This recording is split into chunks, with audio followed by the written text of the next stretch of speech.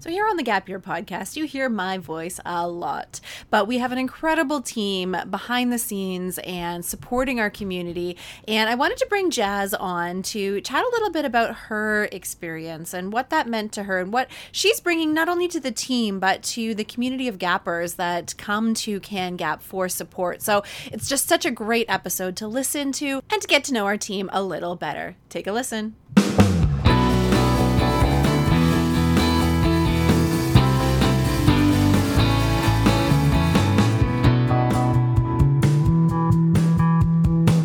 Welcome to the Gap Year podcast, where we explore the who, what, where, when, and why of gap years.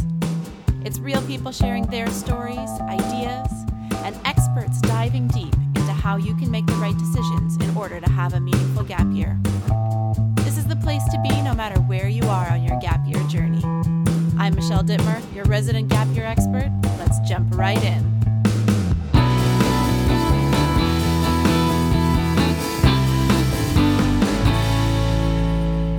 Everybody, welcome to the Gap Year podcast. My name is Michelle Dittmer and I am your host and Gap Year expert. And today we are keeping it in the family. We have the amazing Jazzmine Raine here. Jazz has come on as our communications and community manager here at CanGap. And I wanted to bring her on because she has such a phenomenal life story and it really resonates with the philosophy of CanGap, and how she brings her lived experience to the work that we do is just so incredible. So she is here to share her story with us today. Hi there, Jazz. Welcome to the show. Well, hey, Michelle. It's an honor to be on the show since I get to listen to every episode and do all the marketing behind it. So I'm very honored to actually get to share my story with everybody today. Well, let's start with that, actually. Let's start with, what is your story? Where did you come from, besides from heaven to support CanGap? What is your backstory? Where did you come from? Great question. Well, okay, so today I'm currently sitting in my kitchen that is being renovated. Me and my husband live on a farm that we're basically renovating at the top of the mountain in Manali, which is a cute little town in Himachal Pradesh in northern India. So we live in the Himalayas, but going back all the way to the beginning, how it all started. So I'm actually originally from Toronto.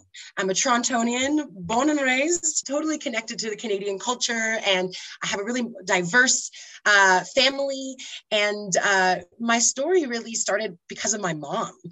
My mom was a single mother when I was growing up, and she was heavily involved in tourism. So she was a travel agent back when travel agents were the only way you could book your travel. So my mom had so much privilege to go on these incredible trips and experiences, and she used to get to take me with her, and it was amazing. So you can tell, if you didn't know already, this episode is going to be a lot about travel. So that is actually kind of where my love for travel started, is because I would get to go to these incredible countries as a mixed race girl growing up in a very privileged space in Canada, and getting to go to all these different countries, even my ancestral places like Antigua and Barbuda and all these just beautiful islands, and really get to see hands-on the difference in lifestyle. And that really inspired me and also troubled me as I aged. When I got into high school, I started really questioning conscious living and sustainability, and why can I turn my lights on and always have electricity, but kids in developing countries can't? What's going on here? And from a young age, I didn't really have anywhere to kind of ask these questions. Also, I'm sure you can remember this time when it was all about the big NGOs and nonprofits with these really soppy stories about oh, you could save a life with just $1, and everything was just so emotionally heartbreaking, the way they would advertise how to support other people who didn't have as much privilege as we did in Canada. And that obviously got to me a lot. So I started doing my own research. I wanted to learn more about what are these organizations really doing on the ground? Are they really talking their talk? What's going on here? And, the more I dug into my research, the more I was like, oh my God, there's something seriously wrong here. Why is the CEO of World Vision making $1 million every year, and we're not seeing enough impact work being done on the ground? So In end of high school, I actually started my own nonprofit. It doesn't exist anymore, but it was called Rain for Water. So I'm really big on puns. Ultimately, it stemmed because I watched this documentary called Flow. And I talk about this documentary all the time. Flow by Irina Salina. Go watch it. It's amazing. It's all about the water crisis across the continent of Africa, really. And looking at how these large industries like Nestle and all these bad boys were coming in and kind of making themselves look like the good guy, but in reality, they were actually destroying communities, and there was absolutely no local leadership and nothing was grassroots. It was all Western, colonialism and white privilege coming in to like save the day for these poor African children. And that was driving me insane, especially with someone with roots in Africa. I was like, hey, this doesn't make any sense. Like, how does this work? I want to like work with my people. I want to know what's going on. I want to see them lead these amazing projects. And so I started my nonprofit and I wanted to go travel. And I was like, Mom, I need to go to these countries. I need to see what's going on. I need to do it firsthand. But my mom was like, Jazzmine, you're 18 years old. Like, you haven't done anything solo on your own. I can't, like, that could be really dangerous. I'm a little worried. And of course, like, she had been to some of these countries, but she's my mom. And I'm sure many moms and gappers that are listening to this are going to be like, oh yeah, I remember that conversation. Or, oh yeah, that was totally the conversation, how it went. And ultimately, I was like, okay, well, what can I do first so that we can like build this trust between each other, that you will let me go and fly and do all the things that I want to do. And she was like, you need to give me 1 year of university. And I was like, no, I don't want to do that. I was never a studious kid. I always tell Michelle about this. Like, I was an arts kid. I went to Etobicoke School of the Arts. Like, I literally lived in a leotard and was doing like handstands in the hallway and singing my heart out all the time. Hated math class, like that was my lifestyle. And I wanted to kind of continue living and breathing that like freedom that I had in high school. Not that, ESA still taught me all the basics. Don't worry. Like, I still graduated from high school and I didn't fail any of my foundational courses. But it was really hard for me because I was like, I really wasn't enjoying learning in a classroom. I was having so much more fun doing my own thing. And so my mom was like, just do it. And I was like, okay, fine, I'll do it. And I applied last minute to York University. I went for professional writing, which I always think is pretty ironic because it's what I do kind of for a living. And I went and I hated it. I hated everything about it. I was commuting really long distance. Like, York is all the way in North Toronto. It was really hard to like make friends when you were a commuting student. So that was really challenging for me. Even with like friends from like elementary school that went there, I just still found it challenging. York also was going, I don't mean to like throw it on York at this moment, but back then they were always, there was so much striking going on because this was back in 2010. So like, oh my gosh, no way to age myself already. But it was just too much. And like, teachers weren't showing up.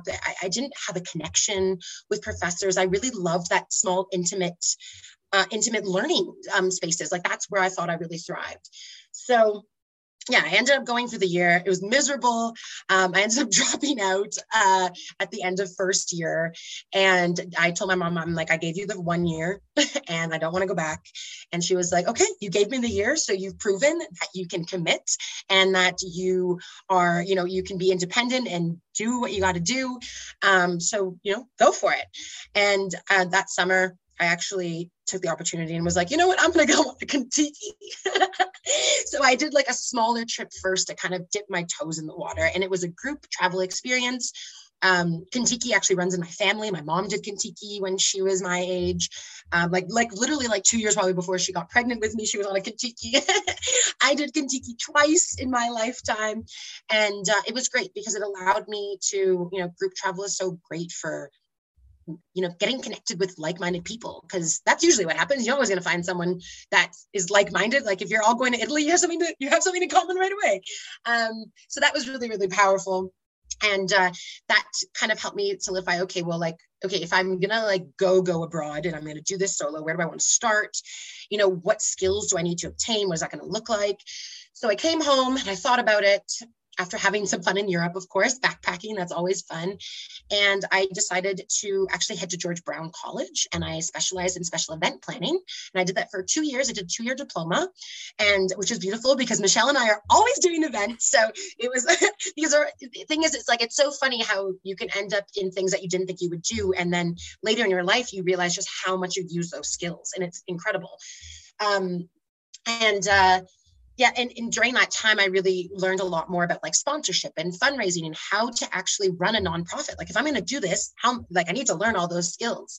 And after I actually skipped graduation and I decided to head to Ghana. So that is where my kind of grassroots educational, like experiential education journey started. I feel like I'm talking a lot. Do you want me to pause? I feel like there's so many pieces. No, keep going. Keep telling your story. Okay, awesome. So in Ghana, I was actually so fortunate. My best friend, Charlotte, who I grew up with, she was studying at the University of Accra for like a year abroad. And I got to stay with her and really get to kind of, get to see the kind of student experience. And we traveled actually across the entire country, and we went to different little villages and communities and learned about what was actually happening on the ground. And I remember the most shocking story I was told was this village. Oh my gosh, I can't even remember where it was. When I'm not as nervous and like hyped up about talking, I will come back and share the name of the village. But the story was that a community of like volunteers came in, and they brought this rural community a well. They built them a well because they thought like, oh, well, your well is so far away. You're walking like 5 kilometers every day to go to this well. So we're going to drop in the middle of your village and make your life so much easier. But that's not what they wanted. And no one talked to the community about what their real needs were. The women of the village actually, this is such a cute story. The women of the village absolutely loved going 5 kilometers every day to the well because it was their only opportunity to just be women and be away from the men and have this sacred female space. And no one asked them. No one was even started a conversation with them to even understand what was happening in the community. What were the dynamics? Where did they need support? And they would have learned right away that that was a huge social development piece for young girls in the village. Like imagine finally having a safe space to talk to your parents about menstruation or, growing up as a young female in a rural community. So that was something that they really, really valued that was taken away from them when they could have had support with other pieces like, agricultural needs that were, needed at the time. But again, no conversation. And we see this time and time again. One of the biggest examples of this is play pump. I don't know if you know that story, play pumps. Are you familiar with that one? Oh man, well, I'll drop a link to the case study in the show notes because it's awesome to just look at how badly the Western mindset of giving to Africa has just driven this horrible nightmare of different development issues on its own. But that journey was so fascinating. I learned so much. I was supposed to head up even north into Burkina Faso, which is a country just north, which I thought would be cool to also help with my French development. But I got very sick on the way there. There's no travel story without a poop story. So very comfortable with that. And you know what? And it's like your rite of passage. You got to have some stomach flu, something. And you learn so much from that experience about how to be safe with food and beverage and communicate your needs. So yeah, that was an interesting experience. But after that, I headed home and I kind of solidified it for me that this is the space I want to work in and I love it. And, flash forward the next couple of years, because this was I'm only in 2013 here, ended up going to India at some point with an organization, just for a month, kind of as a trip away during a job that I wasn't totally enjoying. And that trip was so incredible because I was dropped in another NGO setting where it was very much around bringing in dollars from the West and not really giving value to kids in the East. And that was heartbreaking. And seeing kind of the missing holes in the organization when I was there led me to kind of build a passion for strategic planning.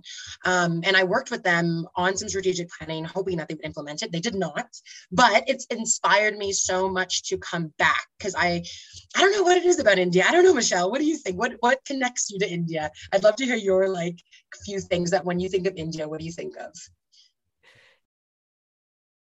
The people in India are so incredibly kind and just so kind. Like that is the best word I can use to describe it from my travels there.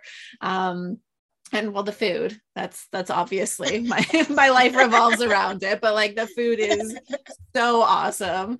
And I think just the happiness, that just resonates. Like I don't know, it just grows from the ground up, and it just exists, in the animals and the people, and just real joy.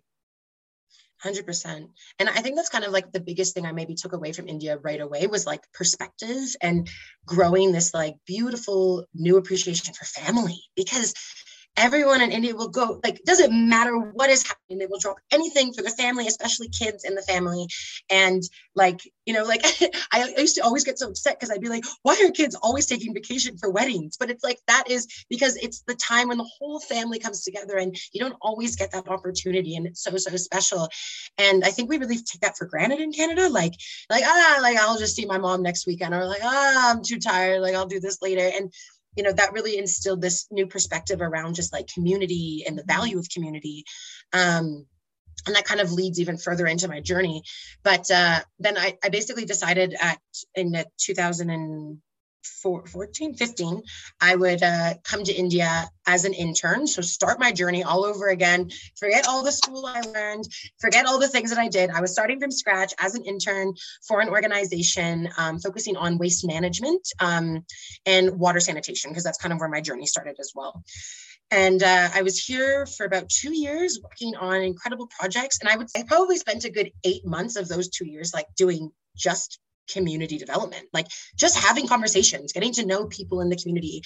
So I was dropped in a little village called Gajner, which is like about 30 kilometers outside of a city called Bikaner, which I'll get to in a second about why that's such a special place for me. And in that time, I started to learn the language. I built beautiful relationships with people of all ages. There was definitely great experience. There was bad experiences. There were ugly experiences, but like it was all wrapped up in this beautiful bow because I learned so much from that. And I think patience is probably the second thing that I learned from that. And being able to go with the flow. Nothing ever goes to plan, just so you know. And like, we're going to dive into that about your gap year when we chat one-on-one one day, everyone listening, because like, no matter how much you plan, there's always going to be things that go astray. And that is the beauty of this experience, is being able to adjust and adapt and find opportunity in things that might seem a little pessimistic or like frustrating or negative, but there's always something to learn from that. But that experience is basically who I've become today. It ended up going back to Canada after the 2 years due to some health issues. But in that time, I became one of the youngest executive directors in Canada, which was really crazy. I ran an organization called Studio 89 in Mississauga. So if you're in the Mississauga area, they're now at Erin Mills Town Center. If you want to go and have a nice social justice, zero waste, fair trade coffee. Running that organization, and I'll be honest, I was terrified. I did not think I had the experience.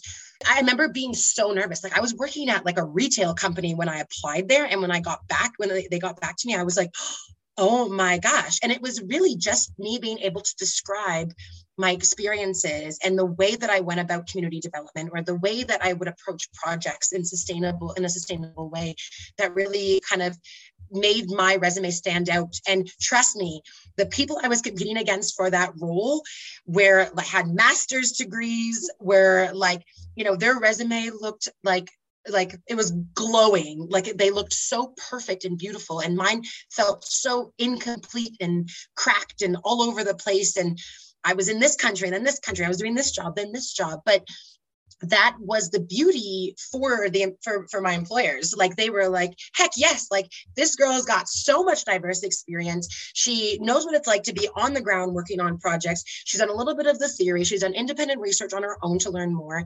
And, that is actually what got me the job, is that they believed in my potential, because I was able to communicate all of these experiences that I had in a way that made sense to the role, and proved how passionate and excited I was. And trust me, 9 out of 10 times an employer will most likely hire you because of the potential and the excitement.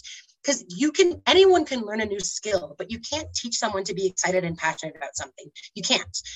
Michelle and I know that very well, especially and that's what's so beautiful about working with Gap Year students, is because we get to help you nurture that passion, because that passion does turn into all of those amazing skills in the future. So anyways, I'm getting excited.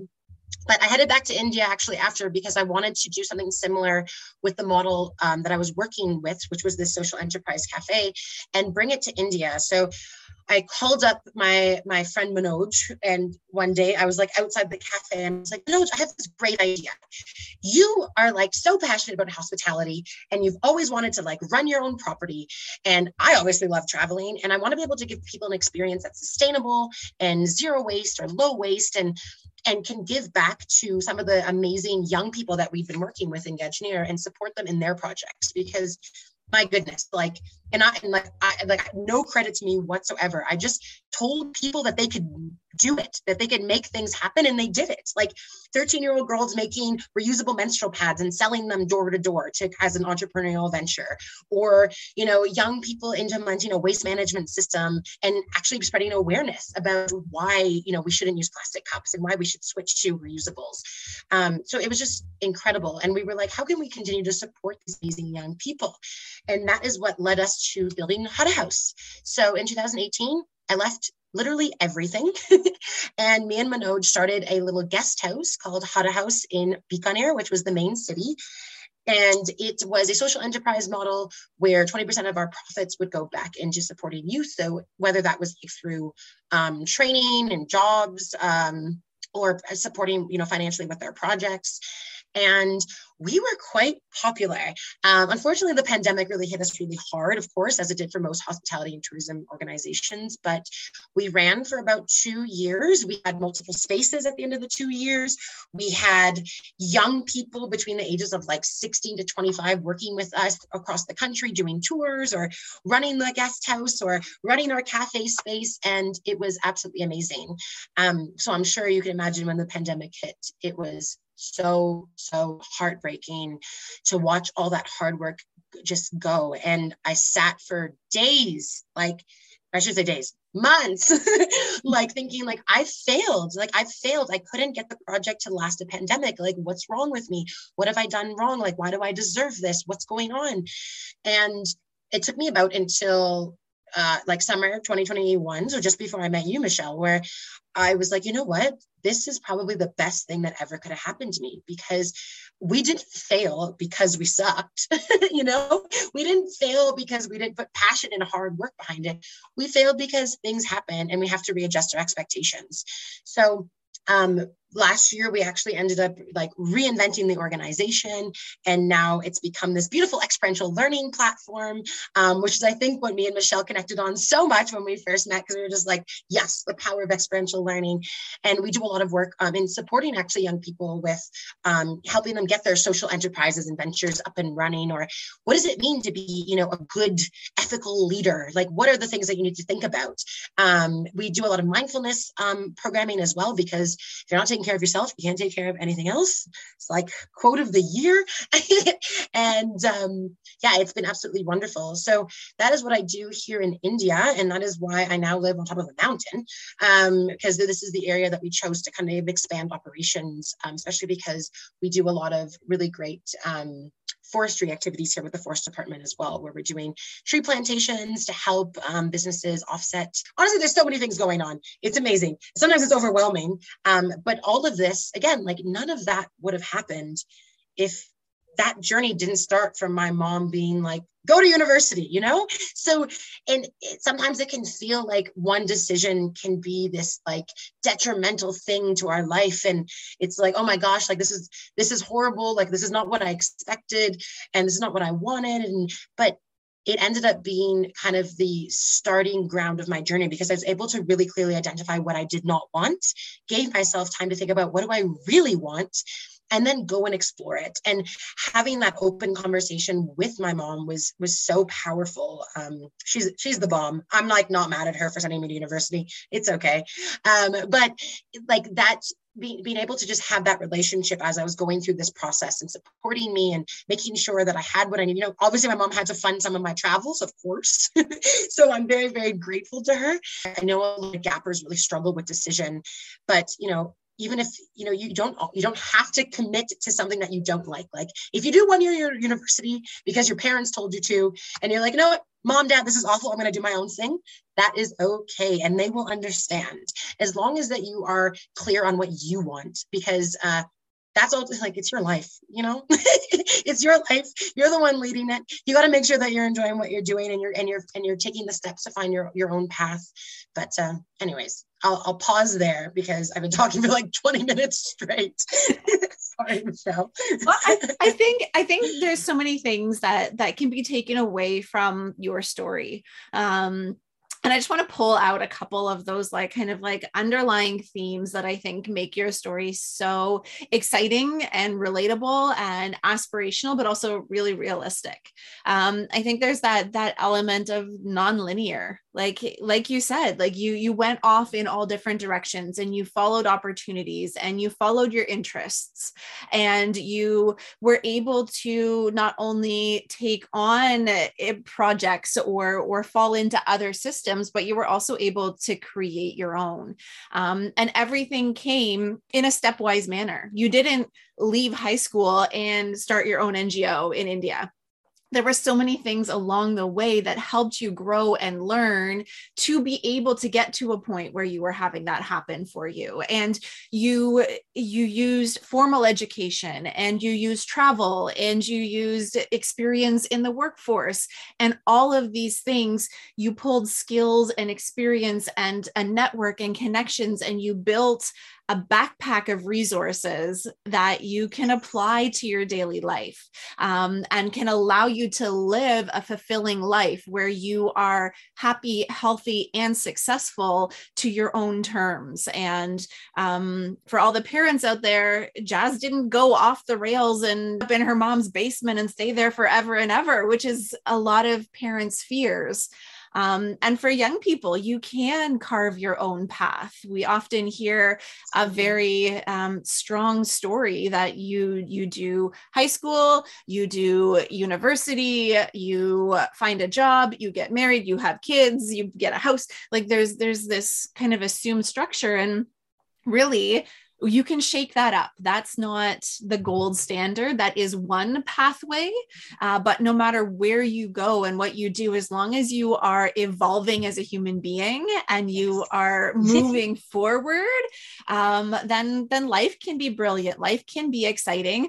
And you can pick and choose how you develop yourself. And Jazz is a great example of that. And I think a gap year is the great first introduction to that, about doing something a little bit less traditional, giving yourself some space and time for a lot of that self-discovery you talked about, Jazz, that ability to learn about what makes you motivated, what excites you, how you want to contribute to the world. And this window of a gap year can be such a powerful tool for young people to know themselves, learn about the world, see what opportunities are out there for them, and then put that into practice for their desired future, whatever that is, whether that's more school, whether that's starting their own enterprise, whatever that is. But that time and space to really to figure things out is such a valuable piece. And I think you've shared that so brilliantly through your life story.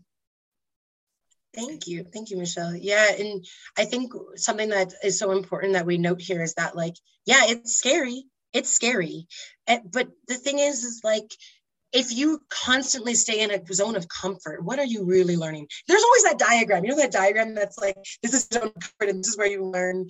And outside of your comfort zone, like that is where the experience starts. That is where life starts. And I think you're going to be scared even if you go into, no matter what path you choose, like once you graduate high school, it's like the world is your oyster. And there's people who have so many opinions and everyone's telling you kind of what they think you could do or what you should do.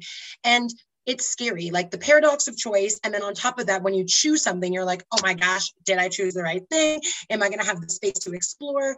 And again, that's why I always think like, if you are in a space of uncertainty, a gap year is such a great opportunity to get clear. And you don't have to get clear on what you're doing in 10 years from now. You can just get clear on what you're doing in the next couple months. Like, remember that and I keep saying this because I'm like blown away by how resilient Gen Z is. Like, y'all have gone to school in a pandemic. You've survived that. You've gone through it. You've probably gotten sick through it. You had to adjust everything. You lose out on the connections and the opportunities of high school. Like, my heart bleeds for you knowing that you've lost so many of those experiences. And it's okay to take a break from that. Like, I can't even imagine going through so much trauma and then trying to just continue on like, okay, well, nothing happened. Like, I'm going to just go off to university and do exactly what I set out for myself 10 years ago when someone told me that, go to college, right? So I think it's really important that you take time to tune in for yourself. Doesn't have to be a full year either. It could be a semester. There's so much possibility around, taking time off, going back into formal education, alternative forms of education that will still support you in your career development and designing kind of what your purposeful, beautiful life will look like. And I always say, like, my mom became a police officer at 45 years old. 45 years old. Do you know any police officer who became a police officer at 45? Your life will take you in so many directions, and it's meant to be. It is fate. You have to trust it and trust the decisions that you're making when they feel right in your gut. There's a little blurb in our post-secondary decision guide that I love that Michelle wrote about really like trusting in your gut, because sometimes it's really hard to make a decision between two things. So what does it feel like kind of inside of you? Do you get those butterflies? Do you get like whatever it feels right for you, you have to make the choice. And yeah, I think that's by the way, I'll drop the link for that in the show notes. I'm such a CanGap promo girl now, just so that you can feel supported in that decision-making process, because we've seen that especially a lot this year, is that it's terrifying to actually make that decision and go with the flow. But once you've done it, you're not worrying about the other option. You're doing it. You're doing life. And that's going to take you to the next step, the next road that you kind of choose left or right. So yeah. Anyways, I'm blabbing along. Let me hand the mic back to Michelle. Thank you very much. Well, I think this conversation has given our listeners and our viewers an insight into our team and why we're so passionate about the work that we do, and how many resources we have to support people, and that this step is and can be a very, very great tool for young people to take that gap year. And we are here as a team to support you on your journey, no matter where you're at. We have resources and tools and year-long supports that are out there for you. So please book a call with Jazz or myself, have a conversation about how we can support your family. That's what we're here for. And we believe so strongly in the power of each and every one of you to achieve your full desired future. And sometimes that means pushing pause, and that means taking the time. And if that's scary and overwhelming, come chat with us. That's what we're here for. That's why CanGap exists. And Jazz, I just wanted to thank you so much for sharing your journey, sharing your story with all of our listeners. And I'm sure folks will love to have some further chats with you. Thank you. Thank you for giving me the space. I appreciate it. I'm honored.